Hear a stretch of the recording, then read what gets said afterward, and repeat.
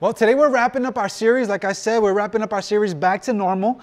And if you're here, you didn't catch any of the series and you don't know what's it about, let me let you know the premise has been that the past 14 months has changed so much in our world and in our lives. Can I get an amen? Right? Has it changed anybody else? Am I the only one? Right? We've all been rocked, right? These past 14 months. And so it's changed, right? It's changed so much that in the past year plus, we've developed new rhythms. We've developed new habits, and we even have new outlooks on life. And listen, not all of it is very kosher, right? A lot of it hasn't been good rhythms or good habits that we've developed. And so many of us, we've been wrestling with the question, man, when will things go back to normal? When are things going to go back to normal? And I'm going to make the argument that that's the wrong question. I think the question that we need to ask ourselves are, what are the new rules? What are the new rules? Because guys, normal is out the window. It's gone. And we've developed new normals, right? So now we need to relearn. We need to redevelop. We need to figure out what are the new rules. And that's what we've been doing throughout this whole series. Now, one of the things that has been rocked, it's something that is core to the Christian faith. This is what we're talking about today as we wrap up the series. You see, in the scriptures, when you read the Bible, especially the New Testament, the scriptures teach us that we are called to be disciples and we're called to make disciples. All throughout the New Testament, you read the New Testament, these are the two things, it's littered all throughout. This is something that is core to Jesus' message. When Jesus says, come and follow me, right? That's to be a disciple and to follow Jesus. And then Jesus said, before he ascended back into heaven, after his resurrection, he said, go and make disciples. So this is core to what we believe as followers of Jesus, that we're called to be disciples and to make disciples. So if this is something that is core to what, if you call yourself a follower of Jesus, if you call yourself a Christian, if this is something that is core to what we believe, I want you guys to examine the past 14 months and I want you to think about this. How's it going for you? If this is something that is core to the Christian message and core to the Christian faith, and we're called to go and make disciples, how's it going for you? In the past 14 months, how have you grown as a disciple? What about this? Who has grown as a disciple of Jesus because of you? Because you invested in them and you invested in their growth as a disciple. Now, I know what you guys are thinking, because I'm thinking the same thing, and that is, I have a feeling that perhaps we've all allowed the new normal that's been fabricated by the past 14 months to stop us from fulfilling this core principle that we're all called to, right? I think the past 14 months that we're called to be disciples and make disciples, and for a lot of us, for most of us, we've all been so rocked by everything that's gone on, the pandemic and the emotional strife behind that, the fear behind that, that we have stopped or we have hindered these two areas that we are so clearly in the scriptures called to live out. So remember what I told you. The question isn't how we go back to normal. The question is, how do we build a new normal? What does it look like? What are the new rules? So that's what we're going to answer today. What are the new rules for discipleship? But first, we need to know, what is a disciple and what is discipleship? If you're sitting here today and maybe you don't know what those words are or what that means, and I'm going to try to explain it to you guys. The best description of a disciple, I think, is what we see happen when Jesus calls his first followers. Check out what it says in Matthew chapter 4, verses 18 to 20. You have it right there in your notes and it's on the screen. I'll read it for us. Here's what it says. And he, this is Jesus, was walking along the Sea of Galilee, and he saw two brothers. Now, you guys know these two brothers. You've heard them, you've met them, you've read many stories about these guys. The first one was Simon, who's called Peter. You know him more likely as Peter, and his brother Andrew. They were casting nets into the sea, for they were fishermen. So these two brothers are doing what they do because they fish. And so they're out there working with the family business, out casting nets into the sea, trying to catch fish. And look at what Jesus tells them. Follow me, he told them, and I will make you fish for people. And check out their response. Immediately they left their nets and followed him. You see, guys, if you're taking notes, this is the first fill in the blank. You can write this down. That is that a disciple is a follower of Jesus. A disciple is a follower of Jesus. Now, you may or may not know this, but a lot of the New Testament specifically was written in Greek. Was written in Greek. And so the word that is disciple was actually this word. I have it on the screen for you guys. Is the Greek word mathetes. I probably said it wrong. If you speak Greek, you can correct me, but you know that's my best sort of way of trying to pronounce it. Mathetes, okay? And here's what it means. The definition of mathetes, or the word that's translated disciple, means more than just a student or a learner. A disciple is a follower. Everybody say follower. Someone who adheres completely to the teachings of another, making them his rule of life and of conduct. So a disciple is so much more than a student or learner, someone who adheres to the teachings of another. Did you guys know this, that in the Bible, when we read about the initial Christians, they weren't called Christians in the Bible. They were called disciples. They weren't called Christians. In fact, they didn't get the label Christian until long after Jesus ascended back into heaven. We read it in the book of Acts. After the ascension of Christ, then they're called Christians. And it was more of a derogatory term. It was making fun of them when they called them Christians. And so to be a disciple is to be a student and a follower of Jesus. That's what it means. We're a follower of Jesus. So then, what is discipleship? What does that mean? What does discipleship mean? Well, discipleship is actually a word that's not in the Bible. Did you guys know that? You can't find it anywhere. It doesn't exist in the Bible, but the idea of discipleship is littered all throughout the scriptures. And if you're taking notes, this is the second fill in the blank, and that is this: discipleship is the process of becoming more like Christ.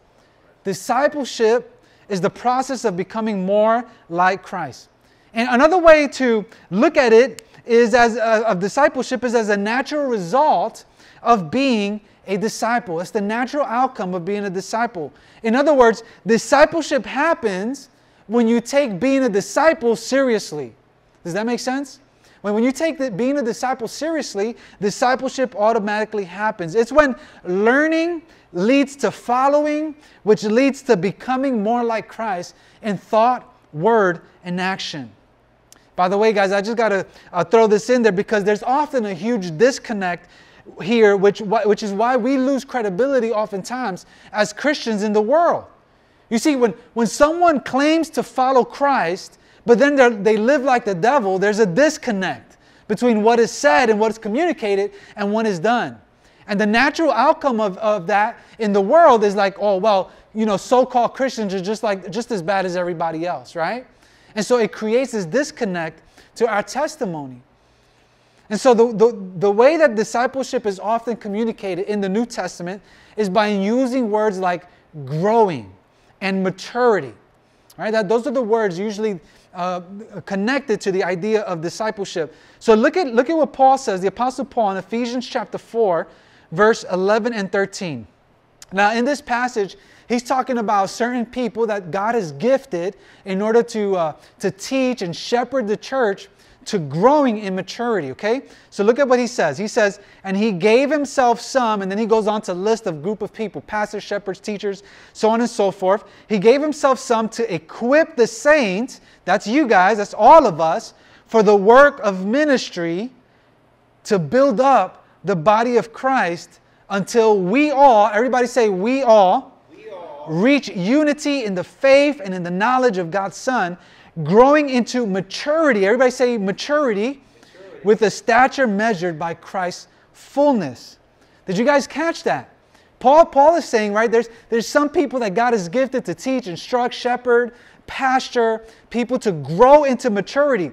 But then look what he says. Paul says, until we all reach unity. Who's we? We is all of us, and Paul included. Paul included himself in here when he talked about the idea of growing in maturity and drawing closer to Jesus. He said, I'm included in that too, until we all reach unity in the faith, growing into maturity with a stature measured by Christ's fullness.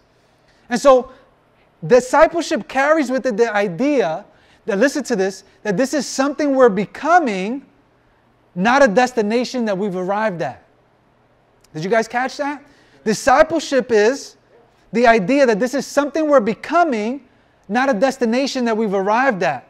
And that's why I always say, you hear me repeat this over and over again, that is that we're all on the spiritual journey, all of us.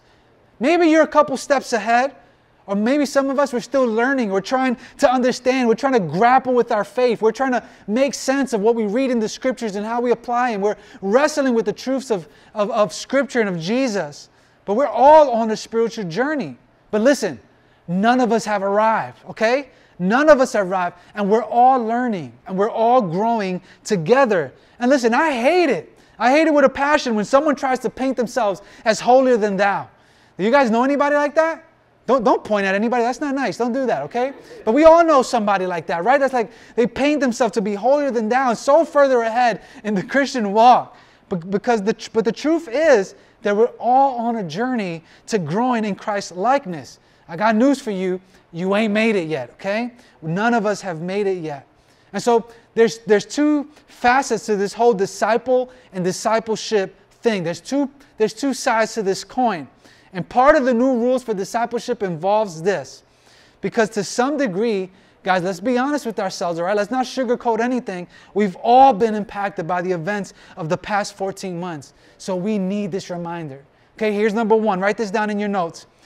You have a personal responsibility. When it comes to discipleship, when it comes to being a disciple, you have a personal responsibility. Okay? When it comes to being a disciple, you have to draw this conclusion, and that is that this is what you're called to do. This is what you are going to do. Now listen, honestly, from the bottom of my heart, I wish I could put this on autopilot for you. Like I wish I can autopilot your growth as a disciple of Jesus, as a follower of Jesus. But no matter how sincerely I wish that for you, and even for myself, I can't. I can't autopilot. It can't be done. By the way, I want you guys to understand is that for you to blame someone else for your lack of discipleship is also extremely irresponsible and lazy. And so often we want to blame our lack of growth as a disciple on somebody else, but that's very irresponsible and lazy. It's a cop-out to blame someone else for your lack of spiritual enthusiasm or affections for Jesus or your zeal to proclaim the gospel, right? And in fact, this is part of Western Christianity. This is the problem with Western Christianity. It's our tremendous dependence on the church to provide all our spiritual nourishment. That's why there's so many people that are spiritually lacking, because we haven't learned to become self-feeders, right? We haven't learned to grow and take on the personal responsibility of our own discipleship, which is why when the shutdown happened in New York City, we had so many starved Christians, right? Because the church for so long has been the sole source of our soul nourishment and our discipleship. And so when that was taken away, right, we headed down this slippery spiritual slope. But what you need to understand, as important as the church is, and we're going to get to that in a second, it's very important, you need to understand that you have a personal responsibility. Not only in believing in Jesus, not only putting the head knowledge of who Jesus is, but also in growing in maturity. In other words, you have a responsibility to not only listen to Jesus, but to obey what he says. In Jesus' words, look at what he said. Let's read this verse out loud. This is Luke chapter 9, verse 23. Would you guys read this out loud with me? It's on the screen and it's in your notes. Ready, go. Then he said to them all, if anyone wants to follow after me, let him deny himself, take up his cross daily, and follow me. Did you hear Jesus' words here? This is Jesus' call to the individual. Did you guys catch that? Listen to Jesus' call. Listen, to you. No, not the person behind you, not the person next to you or in front of you. This is Jesus' call to you. No, not your spouse, not your significant other, not your best friend, to you. This is Jesus' call to you. He says, if anyone wants to follow me, let him deny himself. You see that? And so if you want to follow Jesus, you need to deny yourself, which means that you need to deny all those selfish ambitions and all those sinful desires that are constantly pulling after your flesh. And then he says you need to take up your cross daily, which means, listen, that there's a cost to following Jesus. It means that it's difficult. It means that it's a challenge. It means that it is not easy. And you need to follow him. Follow Jesus. Which means that we need to follow him over all the other voices of the world, over all the other ideologies, over all the religions. Follow Jesus. And this is the point that Paul makes when he writes to a young leader named Timothy in one of the books in the New Testament. It's actually a letter, 1 Timothy chapter 4, verse 7. It says this, listen to this. But have nothing to do with pointless and silly myths. Rather, train yourself. Everybody say, train yourself. Train yourself. Train yourself in godliness. Do you guys see the emphasis that Paul gives here? If you like to take extra notes or underline in your Bible or in your notes, I would go ahead and circle, underline, put a star, whatever, right there where it says train yourself. Train yourself in godliness. This is Paul's charge to Timothy to train himself. Likewise, we have a personal responsibility to train ourselves in godliness. Now, what does that look like? What does growth in godliness look like? In a nutshell, it looks like growing in Christ likeness, right? It's connected back to the responsibility that we have in growing as a disciple, which means that we're not only knowing Christ, but we're listening to Christ and we're doing what he said. Faith and action. Okay? So we have, you have, I have a personal responsibility when it comes to growing as a disciple. This is number 2. Write this down.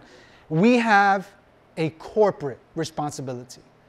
We have a corporate responsibility. Who's we? By we, I mean us. All of us, everybody here in this room, corporately, as a church family, we have. And I have to emphasize this because, honestly, it depends. We all come from different backgrounds, upbringings, and even different faith traditions, right? And so maybe you have an understanding of the church. The church to you is just like a building, or it's just an organization. But I'm not referring to a building. I'm not referring to an organization. When I refer to the church, I'm talking about us, the church, the family of God. And if you're here today, you are a part of the family of God. And together we have a job to play a significant role, listen, in one another's lives, to grow as disciples. Did you guys know that? That you have a responsibility to help me grow as a disciple? That you have a responsibility for the person to your left, the person to your right, the person behind you, the person in front of you. Yeah, you have a responsibility as a church family to play a role in that discipleship process? You do. Have you ever heard this African proverb? I have it on the screen. You can go ahead and put that up, Christian. I have a slide there. It says, it takes a village to raise a child. You ever heard this? Anybody ever heard this proverb before? It takes a village to raise a child. Here's what it means. It means that it takes a community of people to help raise, one's children. By the way, real talk, I got 3 kids, right? Junior, Christian, and Melody. And this tells me that we need a village. We need other people to help us raise our kids. And this is exactly real talk. This is what we need from each and every single one of you guys. We need your help to help us raise, to help us love, to help instruct, to help give advice to help build faith into, and to speak life into our kids. I need you to do that because it takes a village to raise a child. And Melissa and I depend on you guys to help us raise our children in the ways of the Lord. They need you guys, right?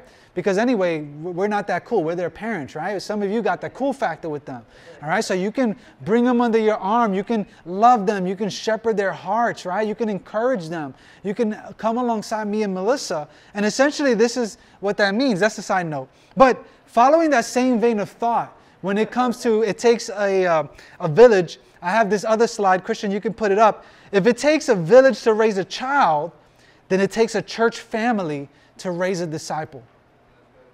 If it takes a village to raise a child, then it takes a church family to raise a disciple. Listen, we have a corporate responsibility to make disciples. Not only of those that aren't here yet, of course, guys, of course, we're here to make disciples of all nations. That's what Jesus said. For those that aren't here yet, for people that haven't put their faith in Jesus yet, we have a responsibility to reach the lost. But beyond that, we also have a responsibility among each other to be able to encourage each other and grow in Christ's likeness. And guys, this is exactly what we see modeled in the early church. Look at Acts chapter 2, verses 44 to 47. Check this out. Look at what it says. It says, now all the believers were together and held all things in common. Every day they what? They devoted themselves. Everybody say devoted. They devoted themselves to meeting together in the temple, and they broke bread from house to house. They ate their food. Somebody say yum. Yum. They ate their food with joyful and sincere hearts. Who doesn't like to eat, right? Oh yeah. So joyful and sincere hearts, praising God and enjoying the favor of all the people. Every day the Lord added to their number those who were being saved.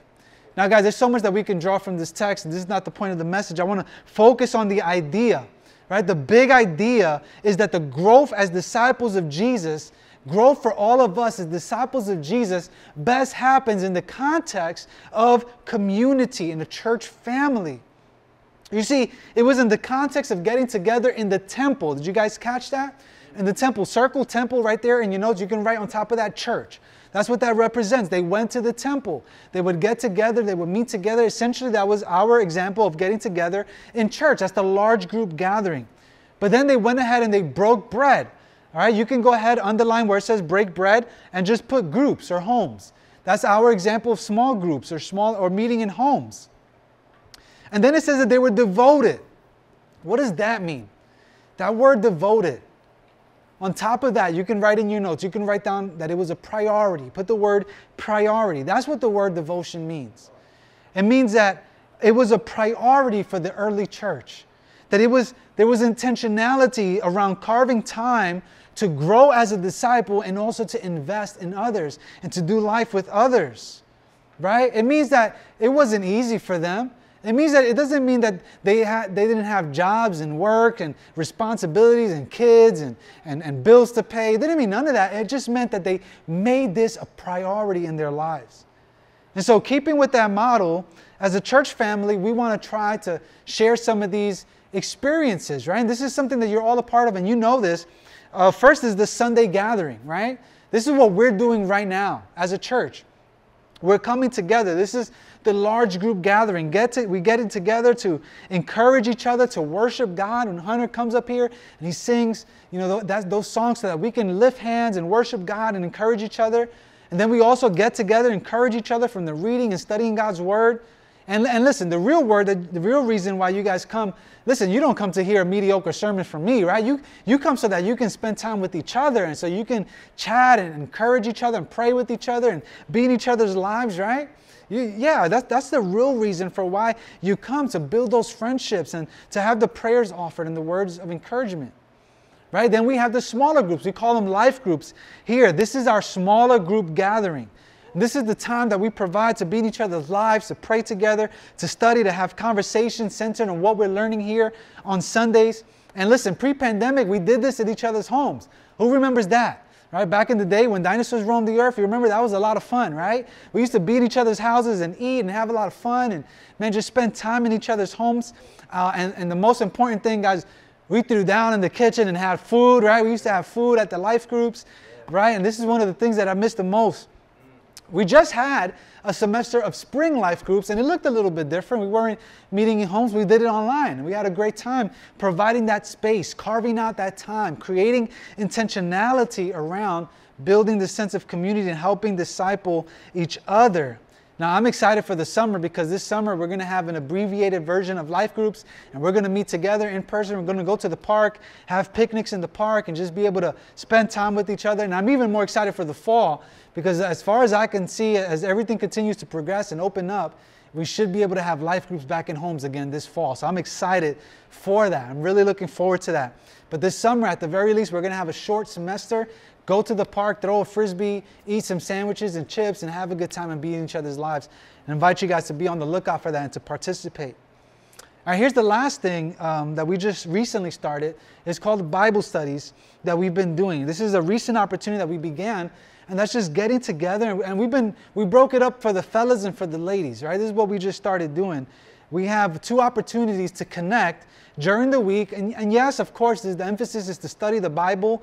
But, the strength really comes in the conversation as right? The fellas know this, as we wrestle with the passages and figure it out.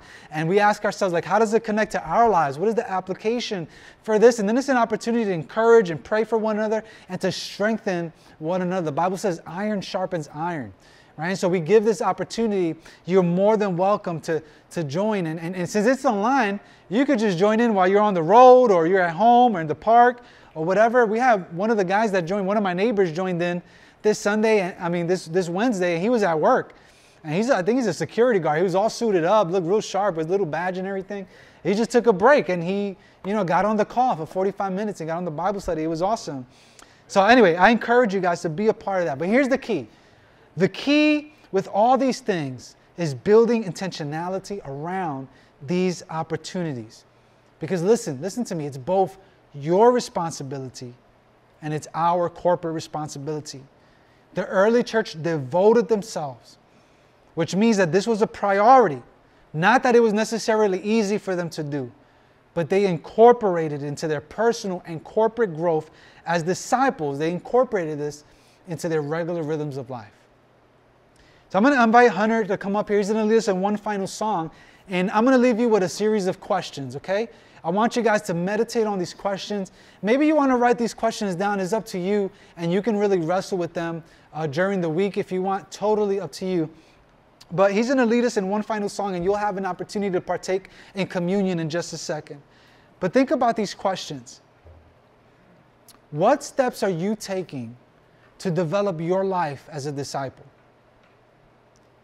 What steps are you taking to develop your life as a disciple? What are you doing to train yourself in godliness? Are you taking ownership and responsibility over your growth? Because we have a responsibility, the individual. I have a responsibility for my growth as a disciple of Jesus, and you have a responsibility for your growth as a follower of Jesus. And what about corporately? What steps are you taking to contribute to the discipleship of others? Do you see yourself as an important member of the church family that helps to contribute to the growth of others? Because let me tell you, I need you in my life to sharpen me and to help me grow as a follower of Jesus. And you need the person that's next to you, to your left, to your right, in front of you and behind you. We all need each other to sharpen each other, to grow as a disciple of Christ. Which means I need you to see yourself as an important member of the church family, to contribute into helping others grow. Here's a clue to all those questions, and that is that it's not going to happen on its own. You have to prioritize, and you have to persevere. You have to make it a priority in your life, and you have to persevere when things get tough. Now, what if you're not a follower of Jesus here in this room, or maybe watching the live stream on Facebook?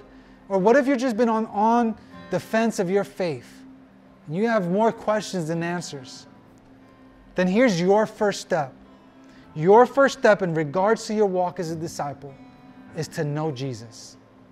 That's it. Is to put faith in Jesus. And this is what all of us, if you're a follower of Jesus, this was our initial step. For every single one of us that called Jesus our Lord and Savior, started here. Our discipleship journey starts with knowing Jesus, putting our faith in Him. It's to acknowledge that we are all sinful, that we all fall short before the glory of God, and that sin separates us from God.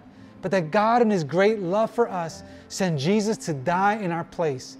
And Jesus died on the cross, was buried in the grave, and rose to atone for our sins so that we can have forgiveness of sin and new life. And if you're not a follower of Jesus today, then this is my prayer for you. This is where the journey begins, by putting your faith in Jesus. And I invite you to do so today. In a moment, we're going to participate in communion. I'm going to lead us in a word of prayer. And the way we do communion here is in the back. The table on my right side in the back has the little communion cups. They're all prepackaged. Go ahead, grab one, take it back to your seat. And as Hunter leads us in worship, you can go ahead and participate in communion at your leisure. If you're a follower of Jesus, I invite you that as you partake in communion to remember the blood of Jesus shed, the body of Jesus broken, so that we can be made whole and made righteous in Christ. Let's pray. God, I pray that you would help us to see our personal responsibility. That each and every single one of us as individuals have a responsibility to grow as a disciple. Therefore, God, I pray that you would help us, God, when we're lazy, when we're apathetic, when we're hurting, God, that we might be able to pursue you despite all of those circumstances. And God, help us remind us, God, that it takes all of us as the church to encourage and to strengthen and to help each other grow. So help us to see the role that we're called to play. In Jesus' name, amen.